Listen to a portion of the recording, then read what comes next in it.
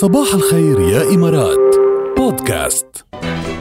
يا جماعة مش بس موضوع الكورونا بده وعي منا، في كتير اشياء بدها وعي. اهم واحد من اهمها هي البيئة، بيئتنا اللي عطول منشدد ببرامجنا وخاصة بصباح الخير يا إمارات انه نجيب هيك اخبار بيئية لنوعي، نذكر حالنا اكثر اول شيء ونذكركم كمان قديش لازم نكون واعيين فيما يخص هذا الموضوع، لانه البيئة يلي حولنا بهيدا الكوكب هو بيتنا الكوكب بالاخر، فهيدي البيئة بيئتنا وبيتنا كمان. دراسة جديدة عم تقول انه للاسف جليد الارض عم يذوب اليوم بوتيرة أسرع من منتصف التسعينات بكتير، إذ يعني يرفع تغير المناخ درجات الحرارة لأعلى مستوياتها على الإطلاق بسبب طبعا الاحتباس الحراري وإلى آخره. هيدا الشغلة اللي صارت معروفة والتوعية منها دايما، يعني حتى مشاهير بالعالم على مستويات عالية كتير بيستفيدوا من مناسبات تكريمهم، مثل ما عمل ديكابريو بتذكر وقت أخذ الأوسكار طلع استفاد من مناسبة تكريمه لحتى يحكي عن هذا الموضوع، عن موضوع الاحتباس الحراري. التقديرات عم تقول إنه إجمالا تشير التقديرات لذوبان 28 تريليون طن متري من جليد البحار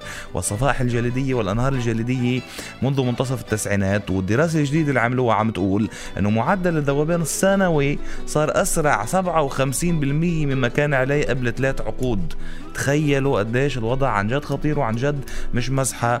ويعني طبعا هون تسألون شو فينا يعني نحن شو بنعمل إذا عم يدوب الجديد وفي احتباس حراري، شو بنعمل؟ لا، هي كلها ما في شيء اسمه ما وقفت علي بالبيئة، كلها معتمدة بتبلش من سلوكيات الأفراد.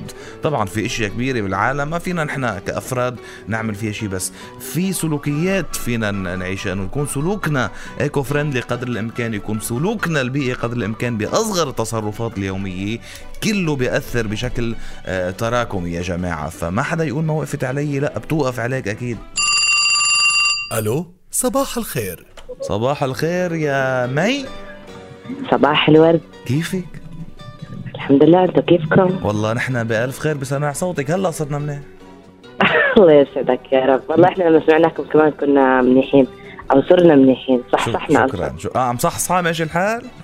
لا اليوم شوي النعس ضارب شوي. النعس ضارب؟ لا بدنا نصحصح. شو بتحبي غني لك مثلا تصحصحي؟ شو بدك؟ كيف بدك تخليني صحصح؟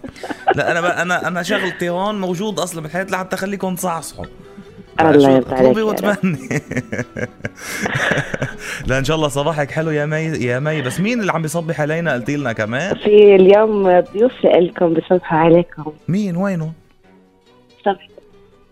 صباح الخير. صباح النور. مين معنا؟ رزان. كيفك يا رزان؟ الحمد لله. قد ايه عمرك يا رزان؟ 9 سنين. اسم الله عليكي. ومين عندك لميس كمان اختك؟ صباح الخير. صباح النور. شو اخبارك يا لميس؟ الحمد لله. قديش عمرك يا لميس؟ 10. لوين؟ على المدرسة هلا رايحين؟ اخدتكم الماما؟ طب اول مرة بتخليكم تسمعونا، اول مرة بتخليكم تحكوا معنا، بس يعني سمعينا قبل او لا؟ أول مرة. طيب نحن كتير بنحبكم من راديو رابعة ومن صباح الخير يا إمارات. أحلى رزان وأحلى لميس، وإن شاء الله نهاركم حلو، والله يخلي لك إياهم يا مي وتضلي فوق راسهم. يسعد قلبك، تسلم لي كتير. صباح يا ميت. هلا ومرحبا. ايه طشطي ونشطي الصبايا يلا. حدا معه هيك ورتين وما بيكون نشيط؟ الله يخلي لك إياهم. الله يسعدكم يا رب، يخليكم ويغنيكم. ميت. هلا نورتينا يا مي. يا لميس يا مي. يا ام لميس ولا ام لميس انت؟ ما هيك؟ ايه الله يخلي لك اياها يا رب، يخلي لك رزان، وان شاء الله نهاركم احلى من الحلا. نورت. نهارك سعيد. يا هلا ومرحبا، الى اللقاء. نحن متابعين صباح الخير يا إمارات، وفي عنا كمان تحية خاصة من الصبوحة بتقول لركال انه مشتاقت لها كتير وان شاء الله بترجع لنا بالسلامة، وانه مكانها خالي، ولانه مكانها خالي بتهديها هالغنية.